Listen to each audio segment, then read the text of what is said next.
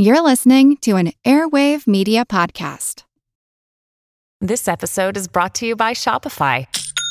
Forget the frustration of picking commerce platforms when you switch your business to Shopify, the global commerce platform that supercharges your selling wherever you sell. With Shopify, you'll harness the same intuitive features, trusted apps, and powerful analytics used by the world's leading brands. Sign up today for your $1 per month trial period at shopify.com/tech, all lowercase. That's shopify.com/tech.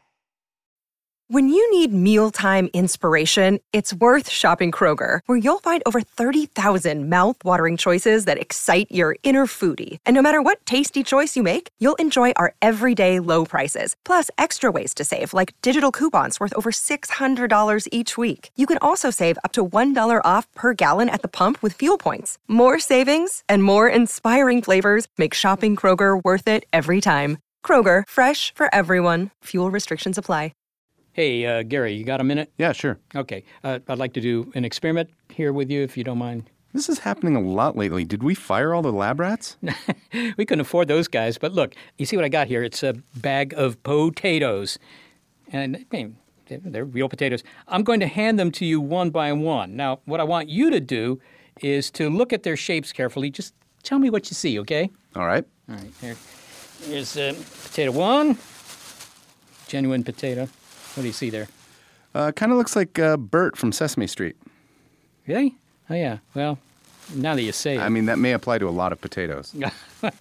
Okay, well, that's pretty good, and that says something about your television viewing habits. Here's another one. How about this one? Yeah, this one looks like a potato.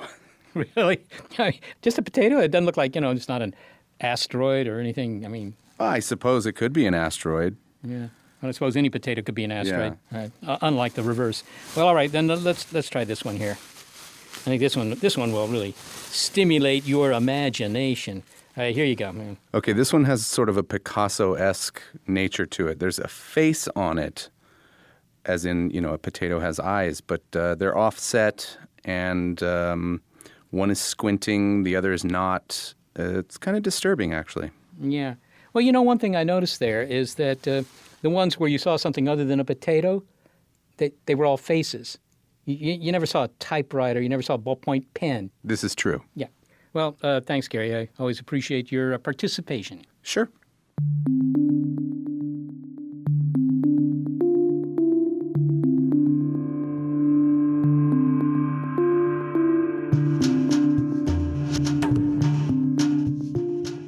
Okay, well, what happened with Gary is not uncommon. I mean, he saw Bert and he saw some Picasso figure in those spuds. We're all prone to seeing recognizable images in very ordinary objects or phenomena like clouds or mountains, but we're especially prone to seeing faces. And sometimes we go one step farther and we kind of infuse our interpretation of those images with meaning. I'm Seth Shostak, and this is our monthly look at critical thinking on big picture science about face. I'm Molly Bentley. The phenomenon is called pareidolia. It's a tendency to see significance in random stimuli, but in the case of seeing faces, it's especially ingrained. Right. I mean, it happens to all of us. Whether it's looking at those European electrical outlets and seeing a smiling face, or just looking at your car and you see the headlights, they look like eyes, the grill looks like teeth, maybe the melted cheese in your burrito that looks distinctly like Elvis. But really, does that mean that the king is trying to speak to you via burrito? Skeptic Phil Plait can tell us what's going on. Yeah, all of this is called pareidolia, and it is a psychological term that is basically your brain wanting to see faces, or at least recognizable patterns, in what would otherwise be unrecognizable patterns. So, yeah, when you look at a car, it looks like a face, or you might see a bird in the clouds or something like that. It's very common and actually hard to avoid. Well, clearly, this sounds to me like something with a lot of survival value, right? I mean, you don't want to mistake a feared enemy for a friend after all, or I don't know, lose your mother in a crowd. So being able to see faces easily, clearly that's a good thing, right? Yeah, and I've seen some studies on this, and I don't know how solid they are, but one of them said, for example, that as a baby, the baby's eyes can only focus at a certain distance, and that turns out to be roughly the distance from the baby's face to the mother's face when it's breastfeeding. And so it could be that, there's something in our brains that's hardwired to recognize faces. Now, I don't know if that's really accurate or not. However, if you take two dots and a curved line and put them on a piece of paper, it's a smiley face. And that is sort of the most simplified way you can make a face. And yet you still see it as a smiling face. It's two dots and a line. So it's amazing how hardwired this is into our brains. Well, I assume that this is what explains things like the man in the moon, right? Yeah. I've never been able to really see the man in the moon that clearly, but that goes back a long way. There are other things that are seen in the moon. There's a lady in the moon. There's a rabbit's face seen from the side. You see sort of the rabbit's head and the ears. That's very common, and that one I have seen. And, of course, there's other things like the face on Mars, for example. The face on Mars. Tell me about the famous face on Mars.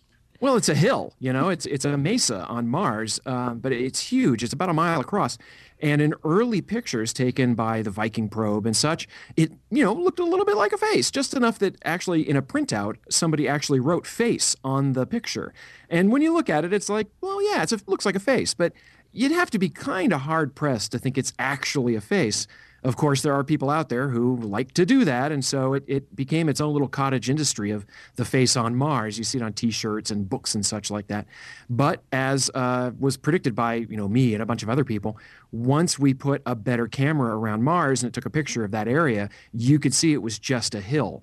And I think it's just, again, pareidolia. You kind of squint your eyes and look at things, and they look like faces. And this was just another case of that. Well, okay, I hear you, and I've seen the high-resolution pictures of the so-called face on Mars, and indeed, they just look like a bunch of rocks piled up. But nonetheless, there are still people who think that the face on Mars really is a face. That's not pareidolia. No, that's just the human ability to really, really, really, really not see the obvious if you're invested in it.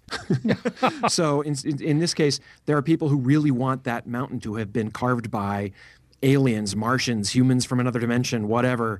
And they're invested in this idea, and their bias, I think, just kind of blinds them to what is obvious to everybody else, that this is just a hill that looks like a face. I see. So, there's an interesting transition here from illusion to delusion, where they consider this good evidence. You deal with this all the time as a frontline skeptic. People sending you pictures, I assume, are pointing to pictures of cheese sandwiches or whatever. What are some of your favorite examples of pareidolia? Well, the cheese sandwich is a good example. The grilled cheese sandwich that had a picture of the Virgin Mary on it. That one was just basically a burn spot in a sandwich. And some guy said, hey, it looks like the Virgin Mary. And next thing you know, it's famous. I actually got to hold that sandwich. It was encased in a clear plastic container so that nobody could touch it. But a casino had just bought it. And so I happened to be there, and a guy showed it to me. That one I kind of liked. And there was another one. But they paid real money for that, didn't they? Oh, it was very expensive. I don't remember what it was. But I don't think they believed it was the Virgin Mary making an appearance in a sandwich. I think they knew that it was a popular object in modern internet lore. And so they bought it for, advertising purposes. So, clever move on their part, perhaps. But, now they own a cheese sandwich encased in lucite. What about the burnt tortilla? That was Jesus, I believe. They saw Jesus in a burnt tortilla. On the face of it, so to speak, it seems a little odd that Jesus would reveal himself in a tortilla, but there were people who thought so. Well, that's an interesting point. Now, first of all, when people see Jesus or they see the Virgin Mary, especially with the Virgin Mary, there's a famous drawing of her where her head is down. She's wearing a cowling over her head. That's just, very easy to replicate under natural circumstances. It's just sort of a rounded oval. And there was an oil stain on an underpass on a Chicago highway that had clearly been dripping from cars above as they were driving over this thing. And I saw that one, drove right past it, and you can see it. And it's just a natural formation. But a lot of people had left flowers and tokens of appreciation and that sort of thing. And it's easy to see what you want to see in these things. So, for example, where somebody sees Jesus in a tortilla, somebody else is going to see a different face altogether. I think a lot of these look like Frank Zappa. I think a lot of them look like Abe Vigoda. You get a lot of these sort of canonical actors and singers and whatever you're used to seeing. And for example, when a lot of people saw the Virgin Mary in the grilled cheese sandwich, I thought it looked like the actress Barbara Bain, but I grew up watching Mission Impossible in Space 1999, so that's me. Something that I think many people don't realize is pareidolia doesn't just apply to imagery. Years ago, my friends were telling me that if I only would play one of the records by the Rolling Stones backwards, not that I had a turntable that could do that, but if I did that, I would hear secret messages, maybe from the devil, maybe from Mick Jagger, maybe there's no difference there. Is that also a form of pareidolia? Sure. I don't know what the technical term for it. I've always called it audiodidolia. Audioidolia? I don't know. There's not really a good term for it. But this is the idea that you can reverse music, reverse speech, and hear some sort of profound message. You can glean something deeper from it. And it's another example of that. And I've seen this done where somebody has taken, for example, a Britney Spears song and played it backwards and then asked the audience what they heard. Then played it again, but this time put the words up on the screen as he's playing it. And you swear you're hearing those words, even though you didn't a second ago. It's an amazing effect that your brain does to trick you into thinking you're hearing voices. And again, it may be a similar biological evolutionary adaptation where you're trying to pull a signal out of the noise. And when you're hearing this music backwards, this speech backwards, your brain is struggling to hear some sort of sensible message in it. And once somebody prompts you to what you're hearing, boom, it's all you can hear. It's amazing. But that's just the way our brains work.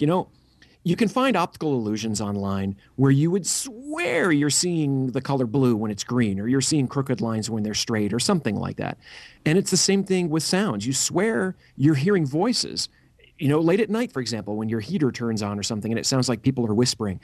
I think that's probably behind a lot of ghost stories and things like that as well. I don't know. But it's clear that that's what our brains are trying to do. Yeah, I have to say, I go to sleep to a white noise generator that I built. So it makes, white noise, which is, I know you're laughing at me. You're such a radio astronomer. You built a white noise generator for yourself. Yes, I did. And I tell you, it works, man. But the thing is, you turn it on, and it sounds like somebody's turned on a faucet in the sink really hard. That's the sound it makes. But doggone, if you lie there and actually listen to the noise, you can hear anything in there. I mean, you can hear the Gettysburg Address. You can hear voices, anything. Yeah, and it's just one of the things our brains do. And it's just very difficult to avoid that, in fact. I look at pictures of astronomical objects all the time. And once you see an elephant, a cat, a face, a word in those pictures, then they're just, gas clouds or stars or whatever. But man, once you see that, it is really hard to see anything else. Once it is seen, it cannot be unseen. Phil Plait, thank you so much for talking with me. I want to tell you that as soon as I can, I'm going to play this interview backwards and see what I can learn. Astronomer Phil Plait is forward-thinking as a skeptic for the great Slate Magazine blog, badastronomy.com.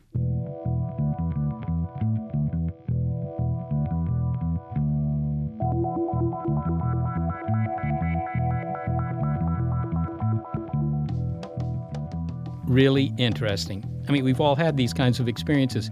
By the way, the BBC reported that cheese sandwich with the image of the Virgin Mary that Phil mentioned, well, that sold for $28,000, and that was in 2004. Even then, the sandwich was already a decade old. I suppose it's even more stale by now. You think so? After 20 years, yeah. It's a stale sandwich? Well, it's a very expensive sandwich. Actually, I think that the money was supposed to go to charity. That was also reported. It's still an expensive sandwich. That's true. Also, the idea that a face is, at its very simplest level, a couple dots and a line, like Phil said, has found support in recent neuroscience research. So coming up, tapping into the neurons for facial recognition. And as we say in radio, don't believe everything you see. It's About Face on Skeptic Check from Big Picture Science.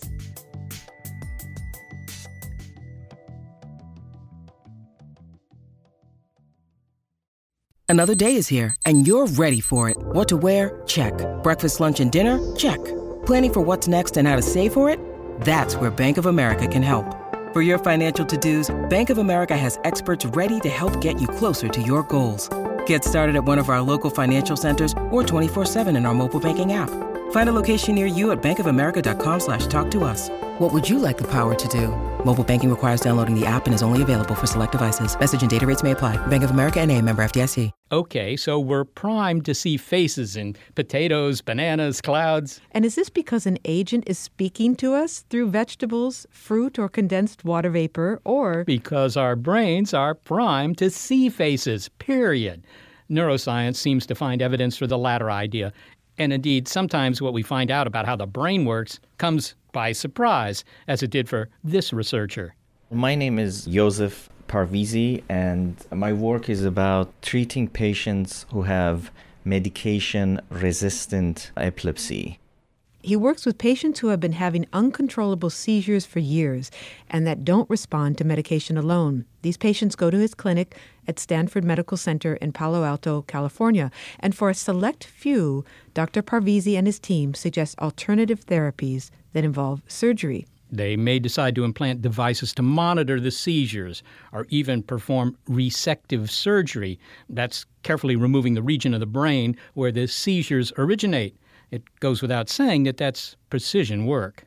I specialize in functional mapping of the brain because we want to actually map where the seizures are coming from and also map the function of that particular part of the brain so that we are safe when we go and cut the seizure focus. And to do that, he first implants electrodes to see what's going on, so that neuroscientists are collaborating with epilepsy patients to learn about the brain, something that they've done throughout history. Now, epileptic seizures don't happen continuously, so when they're not occurring, scientists can study other phenomena of the brain. After all, they do have their measuring electrodes right inside there. And that brings us to the surprising revelation that Josef Parvizi and his team had about how the brain recognizes faces. This from surgery that his neurosurgeon recently performed on one of his patients. These patients have to go through a very risky procedure, namely surgery, where electrodes are implanted inside the head by my surgery colleagues. The wires come out. I can in fact show you some of these electrodes. You're opening up your file drawer. Yeah, in this file drawer under E for electrodes, I have some of these electrodes that we have cleaned. You have your electrodes filed under E. Yes, that's correct. I have issues with remembering where things are, so I have to actually go with my intuition. So E for electrodes help me. Okay, so you've pulled out what is a long wire, and then it has sort of a plastic end. What is this at the end? So you see a plastic film, which is very thin and brain-friendly. You see some numbers inside this plastic sheath. Each number is one electrode. So we put this over the surface of the brain. Patient's head is wrapped while we listen to their brain activity. We wait for the spontaneous seizures to come.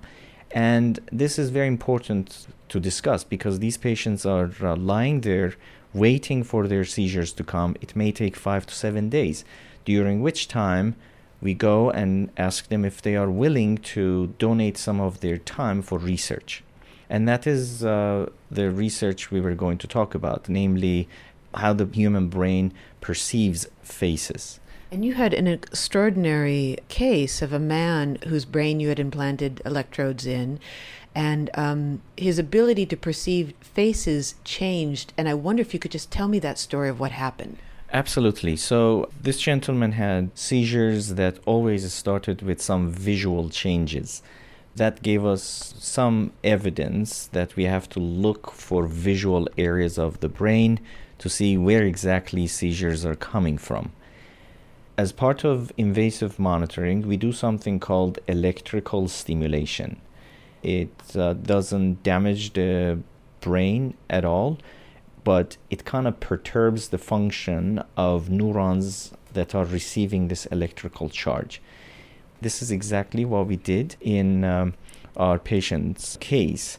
And all of a sudden, patient reports that he was looking at my face, and all of a sudden, my face melted as if it was made of wax and somebody was bringing a candle towards it. My face got so distorted that the feeling was very unnatural and also startling to the patient himself. Are you saying just your face melted in front of him, not your body or not the room? It was just your face? Yes, in fact, it was my face. We asked him to look at TV or other objects in the room, and similar thing did not happen. And also, he told us that he still knew that I was standing there and that a man was standing there, because he says very clearly that, yes, only your face changed because I could see your suit and tie. The patient had left the hospital. He came for a follow-up appointment, at which time we had arranged with the patient's consent that a sketch artist could be there to sketch not my actual face, but the face that was created with electrical stimulation. And that's the ugliest face I have ever seen of myself. It was almost like I have a mask made of wax and somebody is pulling it to one side. And that is what he described to the sketch artist, and the sketch artist put it together. When you stopped stimulating this part of the man's brain, was he able to recognize you again? Did your face come back into clarity? Yes, so the stimulation is only for 1 second or 2 seconds, during which he has my face completely metamorphosed. And once the electricity stops, my face comes back perfectly to normal. So does this suggest to you that there's a particular part of the brain that's devoted to recognizing faces and only faces? It's a very important question, how localized are functions in the human brain. It's been known throughout the history of clinical neurology that there is a particularly important region within the brain called fusiform gyrus that has the function of processing faces. Our research doesn't suggest that those cells, and only those cells that we electrically perturbed, are important for perceiving faces. Those cells have their connections, and whenever I deliver electricity, the electricity flows in those connections. We have recently found that very close to the area where faces are specialized, there is also an area that is very important for recognizing numbers. Numbers, of course, you might say, are cultural constructs. These are symbols that we have created culturally that are very similar to each other, but they have very different meanings. 3 and 8 are extremely different in their meanings. What we have found is that the area that is responding selectively to numbers is surrounded by a pool of neurons that respond to lines with angles and curves, any kind, in terms of which line is crossing which line, what is the angle between them, what is the curve, etc. Well, you can imagine how evolutionarily important this function is. Monkeys jumping from one tree to another, they need to be able to actually recognize these lines crossing each other, branches crossing each other. The same thing might apply to faces. So the face region, yes, is extremely specialized, but it might be a region that is putting visual features together, namely a round feature, and within that round so-called face, you have 2 dots for eyes, 1 vertical line for a nose, 1 horizontal line for the lip. So that might be just the region of the brain that binds these features together. In the case of your patient, when you stopped perturbing these cells in his brain, he was able to then recognize your face. Are there people who have the phenomena with them constantly? Are there people who cannot recognize faces? Yes, these patients often have problems in their social life because they can't recognize faces, and every one of us knows how important faces are for social functioning. For example, you see them in the corridor, they don't recognize you, you think they are ignoring you. And some others are completely disabled to the extent that they can't function in our social life. There are degrees of this pathological condition called prosopagnosia. And I wonder, if you do have this condition, if you would have, in order to function, you would have to look for other cues on the human body in order to identify someone. So if you came walking toward me, I might look at your shoes and say, okay, that's Dr. Parvizi's shoes, although I couldn't recognize you by looking at your face. Absolutely, and that is how some of these patients function. We had a patient who could not recognize his wife, but he could understand that the wife is sitting in front of him because of the wife's voice, and also sometimes because of the haircut or just the eyebrows or the nose. So they can't put the whole face together, but they can actually detect certain features of the face that are idiosyncratic to the person they remember. There's a phenomenon, as you know, where we see faces in non-human objects. We see faces in bananas or just a lamppost or so forth. Could that be originating from this part of the brain as well? Do you have any guess as to whether the fusiform gyrus has a role in our seeing a face in a lamppost? I think so. I think in answer to your question, I would say that I'm not an expert in this field. But what I would guess is that when certain visual features are bound together or detected together, then there might be a signal in the brain generated indicating that a face is being seen. So these features might be visual lines of rocks together or clouds together or certain shapes that have nothing to do with faces, but the human brain is detecting these features together and a signal is generated. Josef Parvizi, thank you very much for speaking with us. Thank you.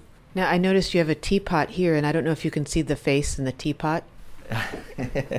Well, this handle here looks like the nose, and then the Right. I had not thought about that, but I'm going to look at my teapot from now on as a face.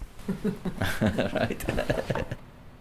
Josef Parvizi is an associate professor at Stanford University and clinical neurologist and epilepsy specialist at Stanford Medical Center. So we have hints as to where in the brain we do the processing to recognize faces, but is recognizing faces any more important than recognizing, say, hands or bananas or trees? Nancy Kanwisher is a professor at the McGovern Institute for Brain Research at MIT and is one of the foremost researchers studying the evolutionary importance of face recognition. She studies the neural and the cognitive mechanisms underlying human vision. She's identified several regions in the brain that play a role in the perception of specific visual stimuli, such as faces. And that allows us to ask, why are we so primed to identify faces? We're a very social species. So faces are part of that, obviously. One of the primary things we do when we encounter another person is to look at their face. We do that to recognize who it is. But even if we don't recognize them, we can get a huge amount of relevant social information from a face. We can tell if the person's happy or sad, old or young, male or female. So all of this is hugely socially relevant information. It's been biologically important, surely, throughout much of human evolution. And sometimes just a small detail on the face, maybe a slightly furrowed brow or whatever it may be, is all it takes to signal to us the mood or the position of the other person. Absolutely. There's extremely subtle information we extract from faces, and sometimes the slightest little frown, it's not just a very subtle cue in a face, it may also be very fleeting. So often in one-on-one social interactions, the emotional expressions that may flit across the other person's face may register only extremely briefly. So it may be very important to detect that fleeting information. Is recognizing faces and recognizing the cues in faces unique to human primates? Oh, certainly not. Certainly not. A friend of mine years ago told me that the way to understand macaque monkeys is to think high school, right? So macaques are all about, who is that and who are they interacting with and what are they indicating to someone else. So there's very rich social interaction in macaques and probably lots of different primate species and probably lots of non-primate species as well. And they read all kinds of information from each other's faces. They have to be, if there's a threatening facial expression in a macaque, the macaque it directed toward needs to be able to read that. And if they can't read those cues, it will not be good for their social standing and their life success. Now, Josef Parvizi talked about the role of the fusiform gyrus, an area that I believe you refer to as the fusiform face area. Now, this is an area that's devoted to recognizing faces, It sounds like that's an area where facial recognition is localized in the brain, but not everything in the brain is localized. And I'm wondering if there's more than one area that plays a role in our ability to recognize faces. Right. One of the interesting things about the face system in the brain is that there is more than just one region. So the fusiform face area is sort of the most obvious initial one that we found first, but there are a number of other regions. There's a region that's a few centimeters away out on the outer surface of the brain. The fusiform gyrus runs along the bottom surface of the brain, but on the outer surface, out somewhere near the ears, if you went straight in the ear canal, you'd be in the right zone. There's a long fold in the brain called the spherotemporal sulcus, and all along that sulcus is a whole set of interesting aspects of social cognition seem to be engaged in there. And there's one little patch in there that responds very strongly when you look at moving faces, much more than static faces. So the idea, an animated face, we would process that differently. We showed a few years ago, and other people have shown this as well, that if you show a 3-second movie clip of a face, a silent movie clip of a face, in this case it was kids who were playing and laughing and talking to other people, you just look at a silent 3-second clip, you get a huge response in a particular region of the spherotemporal sulcus that responds only about a third as strongly if you show, for example, 3 1-second snapshots taken from that same movie. So there's information present in the dynamic information in the movie that's not present in the snapshot. As a sidebar, I don't know if you are a fan of silent films. Well, I think they're extremely interesting, and I think that's the kind of information these regions process very well. Yeah, right. So you see where I'm going with that is that we've watched silent films recently, my family and I, and we find that there is so much emotion that is conveyed in a very economical way. You don't need the words, but we can tell what's happening with just a flicker of the face. And in some ways, it's more potent. Indeed, yeah. And probably in large part because we have all this brain machinery that's just sitting there waiting for that information to come in, that's ready to process exactly those cues. And finally, some people say that they have a great memory for faces. And I think what they're really saying is that they can pair a face with a name. Or are they really just saying they can remember faces well? Because it seems like we can all do that. Well, it's a good question. And in fact, there's quite a bit of research on this recently. So I think there's at least 3 different things they could be saying. One is, imagine you have 2 photographs of very similar faces side by side, and you have to say, is it the same person or a different person? That's perception, right? You don't have to remember it over a long time. You just have to scrutinize it and tell the difference. So you can think of that as perception. But then if I ask you 2 minutes or 3 days later, is this one of the faces you saw? Now we're testing memory, and that could be quite different. In fact, we have some data to suggest that there's quite a different ability than face discrimination. And the third thing is, who is that person and what's their name? That's yet a third dissociable thing. So you can recognize a face and know that you've seen that face before, but that's a different thing than knowing who that individual is or what their name is. So there are at least 3 different aspects of face processing, and there's some evidence that those 3 may be separable in the brain with different brain mechanisms involved. Nancy Kanwisher, thank you so much for speaking to us. My pleasure. Nancy Kanwisher is a professor at the McGovern Institute for Brain Research at MIT.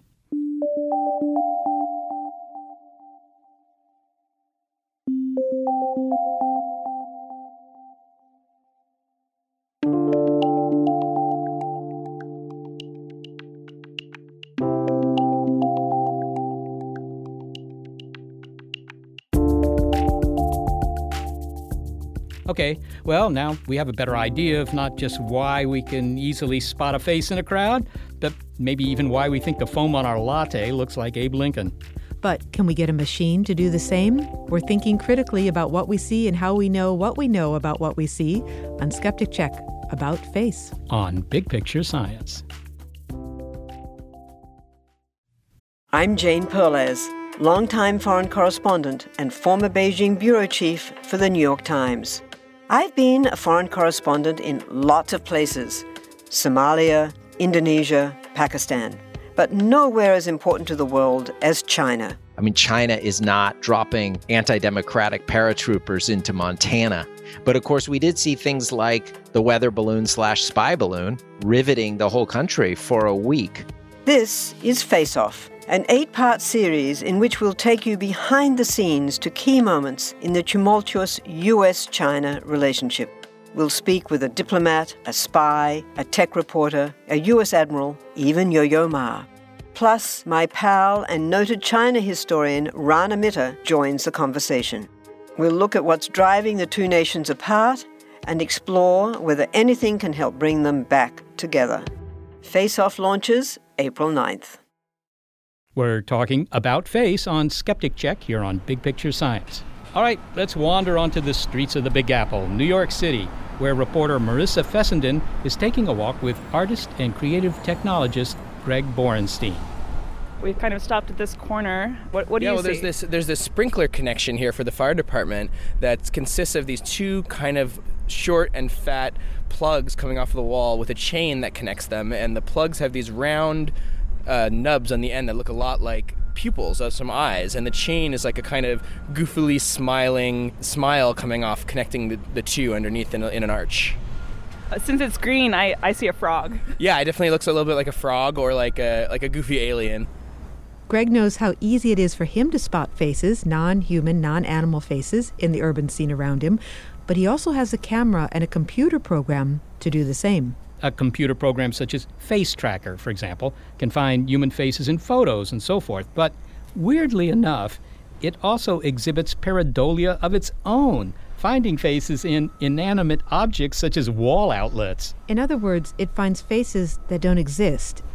Do you think it will see the face that we saw in the fire department sprinkler? I will be surprised if it does, because it really likes to have outlines around the faces, but we'll see. You're pointing now pointing at my laptop camera at the fire sprinkler. Yep, there, actually, okay, it is seeing a face, except for the face that it saw wasn't the same one that I saw nearly at all. Its eyes are sitting right on top of the sprinkler, and its mouth is on the letters that say fire department. In addition to the face on the sprinkler itself, when I turn the computer slightly here, it seems to be seeing a face in this kind of brick here, just randomly on one of these slices of brick that really looks nothing at all like a face to me. And it's seeing just one part of that as a little tiny scrunched up together face. It's really very strange. And Greg Borenstein wrote a program to help him understand how machine pareidolia differed from the human tendency to see faces where there are none. Face Tracker was created by Jason Saragi, who's a computer science researcher, and it uses a set of algorithms to detect faces and then to find the facial features, so the eyes, the nose, the mouth, and then to track those as they move around. So not just to see a face, but to follow its expression as it moves. Now, the face tracking program also sees faces where there are none, and you and Marissa walked around the streets of New York City, and we got some examples of that. In one case, it seems to have found a face in the brickwork that you and Marissa were not able to spot. Yeah, so there were these kind of vertical striated bricks, and they really look nothing like faces at all to me. But the face tracker decided that there was a tiny face in one of those vertical bricks. That's incredible. So you were holding up the camera to this brickwork, and it found a face that you would not have spotted. Yeah, absolutely. It found a face, and it thought it knew where the face's eyes and nose and mouth were, and it was a little tiny kind of vertically stretched face. And sometimes when it does that, I can see kind of where it's getting that idea, but in this case, I really couldn't at all. So it sounds as though the face tracker system, which is programmed to look for human faces, has a kind of pareidolia of its own, where it sees faces just as humans do, where there are none. Yeah, absolutely. I mean, it's looking for a pattern just like we do. It's looking for a pattern of bright and dark spots to find the face, and then it's looking for the facial features within that using its algorithm. And, it's just looking at pixels in an image. So the same way we're looking at light and dark that falls on our eyes. So sometimes the patterns in those pixels look to it like a face. They match its algorithm. The same way to us, patterns of light and dark in a cloud or the side of a building or a fire hydrant will look like a face. Well, you designed an experiment around this and around this tendency of a computer program to exhibit pareidolia. Can you explain briefly what your experiment was? Yeah, so my project was machine pareidolia, and I took this database of photos on Flickr where a group of people had collected pictures of things in the world that caused them to experience pareidolia, little bits of things that looked like faces to them. called Hello Little Fella. And I took all the pictures from that Flickr group and I ran them through Face Tracker, and I output the results so I could see if Face Tracker also saw those faces, if it saw other faces, or if it saw slightly related faces. And I found that some of the time it found exactly the same face that we were seeing. You'd see it and it'd be like, man, it gets it. That's totally exactly the face that the person who took this picture was thinking of. And then sometimes it would be kind of close, like seeing part of the object as a face, but not matched up. Maybe the eye was in a different place. Maybe what we were seeing as the nose, it was seeing as the mouth.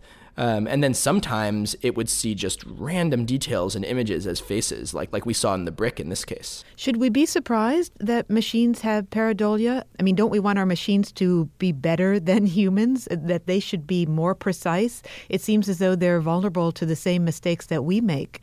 I think when machines are more precise than humans, it kind of can freak us out a little bit. There's certain kinds of glitches that machines do that will terrify or really frustrate us. For example, when we have some really practical need, like if you're at the airport trying to check in and the ticketing system is sending up strange glitches, that will just infuriate you because you're nervous and you need its help. But I think in cases like this, seeing the false positives, this pareidolia effect, is actually kind of, I don't want to say humanizing because it's a very different pareidolia than we experience, but it gives it character. It lets us see kind of its foibles and personality in a certain sense. But it also suggests that there's a lot more work to be done on the machines. I mean, although it's great that it's finding cute faces in the brickwork and so forth, that won't help you much if you want an accurate face tracker program. Well, I don't think the goal for this kind of stuff is ever to be perfectly accurate. Obviously, researchers always, they want to be more useful and they want to create new algorithms that can get some of the incredibly rich information that we can pull out of images in just a glance.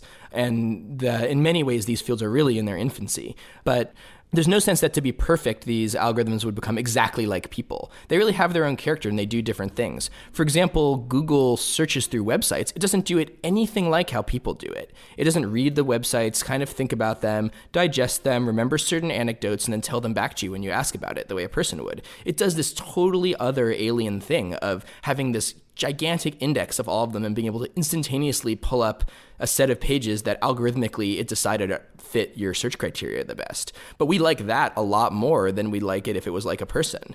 And we've learned how to use it, and we've built our culture on those kind of things. So I think that it's important not to mistake this kind of technology for being kind of just a bad version of a person. Although it's interesting that you're saying we shouldn't confuse this machine program with a person, and yet you're using words like personality and character to describe it. Yeah, it's true. It's unfortunate we don't have a great vocabulary for talking about things with feeling.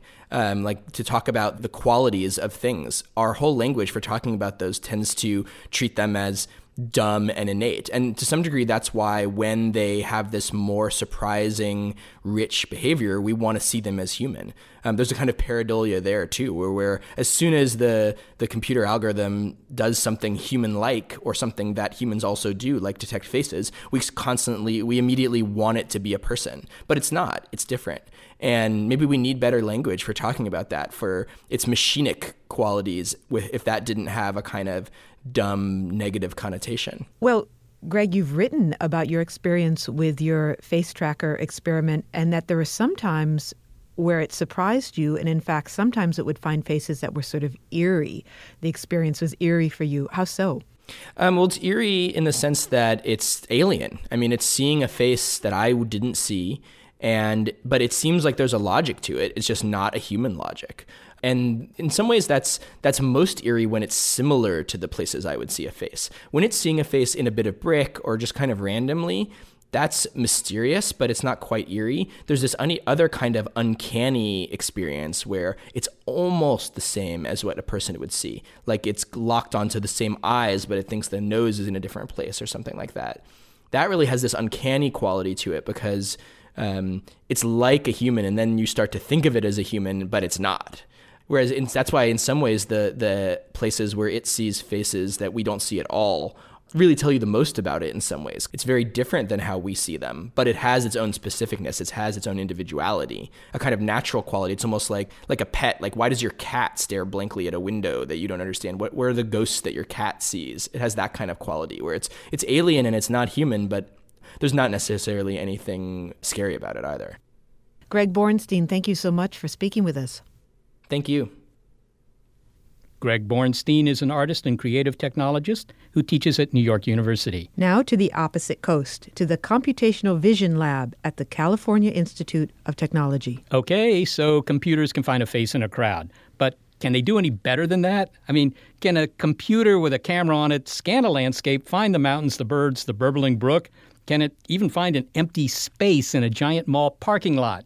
Well, generally speaking, the answer is no. So, of course, we wondered, why is machine vision so difficult to program into a machine? Pietro Perona is a professor of electrical engineering, computation, and neural systems at the California Institute of Technology.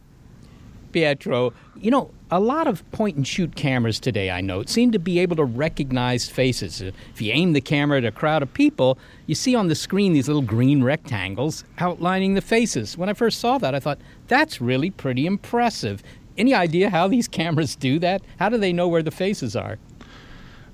So let me take a step back. So first of all, let me say that this is a great success of my field, which is computer vision.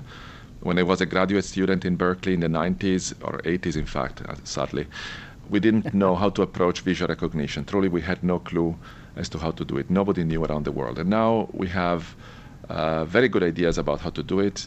It doesn't work quite as well as we would wish, but we know how to approach a problem.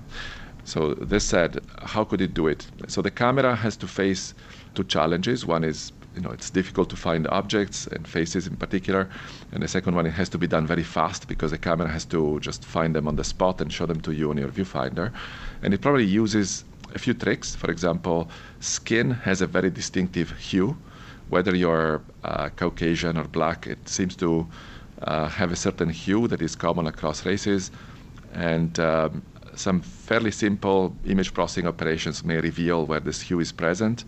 And so probably what camera manufacturers do, they try to compute this hue and find splotches that have a certain shape and a certain ratio of height versus width, and there they put their boxes. There may be a few more tricks. For example, the area around the eyes is typically darker than the area just above, which is the forehead, and two areas below, which are the cheeks. And so you could check very quickly whether in this splotch of pink hue you have darkness in the middle. And you can use a few of these tricks. And so you can think of maybe 10 very good engineers working for a few years, and they produce a piece of software that will detect faces well. Well, that's impressive. I have to say, to me, it's impressive that it knows where the faces are. But if machine vision gets, orders of magnitude better, presumably it will continue to get better. What do you foresee as the most interesting applications? What would you love to use this for? Well, there are an enormous number of applications. If you think of any machine that is around, it's typically used by people. And a machine that is aware about people and its surroundings is a very useful machine. It can take decisions and it can adapt to the environment. So almost any machine we use, we would wish it to know where we are and what we do. And we would wish it to know about other things in the surroundings. And at that point, engineers could build an enormous amount of functionality on it. So just to go through a big laundry list. So automobiles. So nowadays there are around 1.2 million people killed in traffic accidents every year, most of them by driver's error. So if machines could drive and you could certify that the machine can drive well, but the machine doesn't get drunk, it doesn't get tired, you would have fewer accidents. Search in the web. Right now you can only search with words. It's very difficult to search with images. And so there are an enormous number of interesting queries and questions we have that we cannot answer. For example, you see a bird on your bird feeder outside your window. Even if you took a photograph of it, you wouldn't know what to type into Wikipedia to figure out what species is it. So you would like to type an image into Wikipedia and get your answer. And so computer vision would help you there. If you think of all the surveillance tasks that we have to make places safer, like transportation systems, freeways, public parks. And so how could you check that everything is going right, there is no accident, there are no people hiding behind corners? So all of that could be done by automated systems and without bothering people to do it.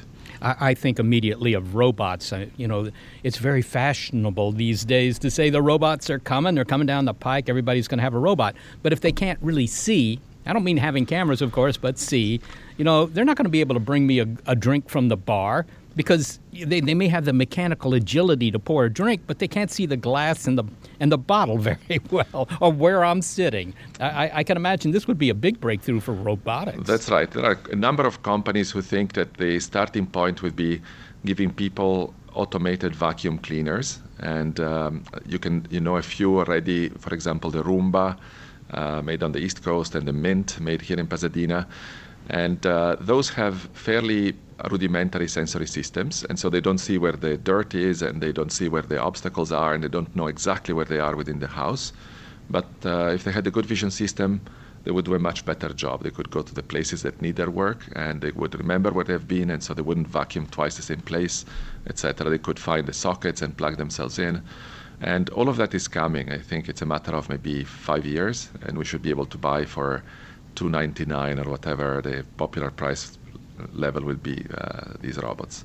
Well, that sounds encouraging, because machine vision has always sort of struck me like the attempts to get computers to translate languages. I mean, we have computer programs that do that now, but, it's not really idiomatic English or whatever it is they're translating from to English. I mean, it just doesn't quite work well enough. Is that going to change for machine vision in the foreseeable future? You said 5 years there. You see a short timeline for big improvement? Oh, the improvement has been enormous in the last 10 years. As I was telling you, when I was a grad student, we didn't know how to approach visual recognition, and now we know how to approach it. So there are new techniques and new ideas coming out every year. A big effort right now is combining computer vision and machine learning to produce machines that will be able to learn from examples and become better at a task. Earlier, we talked about how can you detect photographs, how can you detect faces in photographs, at least, or in pictures, how does a camera do it? So that took many engineers, gifted engineers, quite a few years to get it right. Now, we would like to be able to train machine vision systems to recognize thousands, maybe hundreds of thousands of objects. So think of all the Chinese characters, all the products you find in supermarkets, all the objects you see around the house.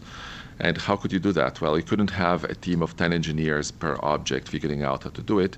You have to teach the machine just by showing examples.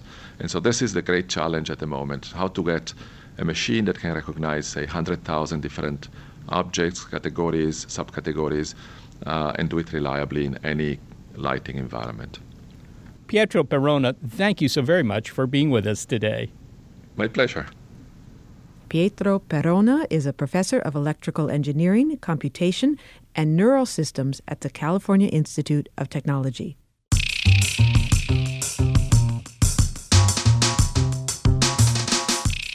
It's easy for us to face the fact that our production team is quite talented.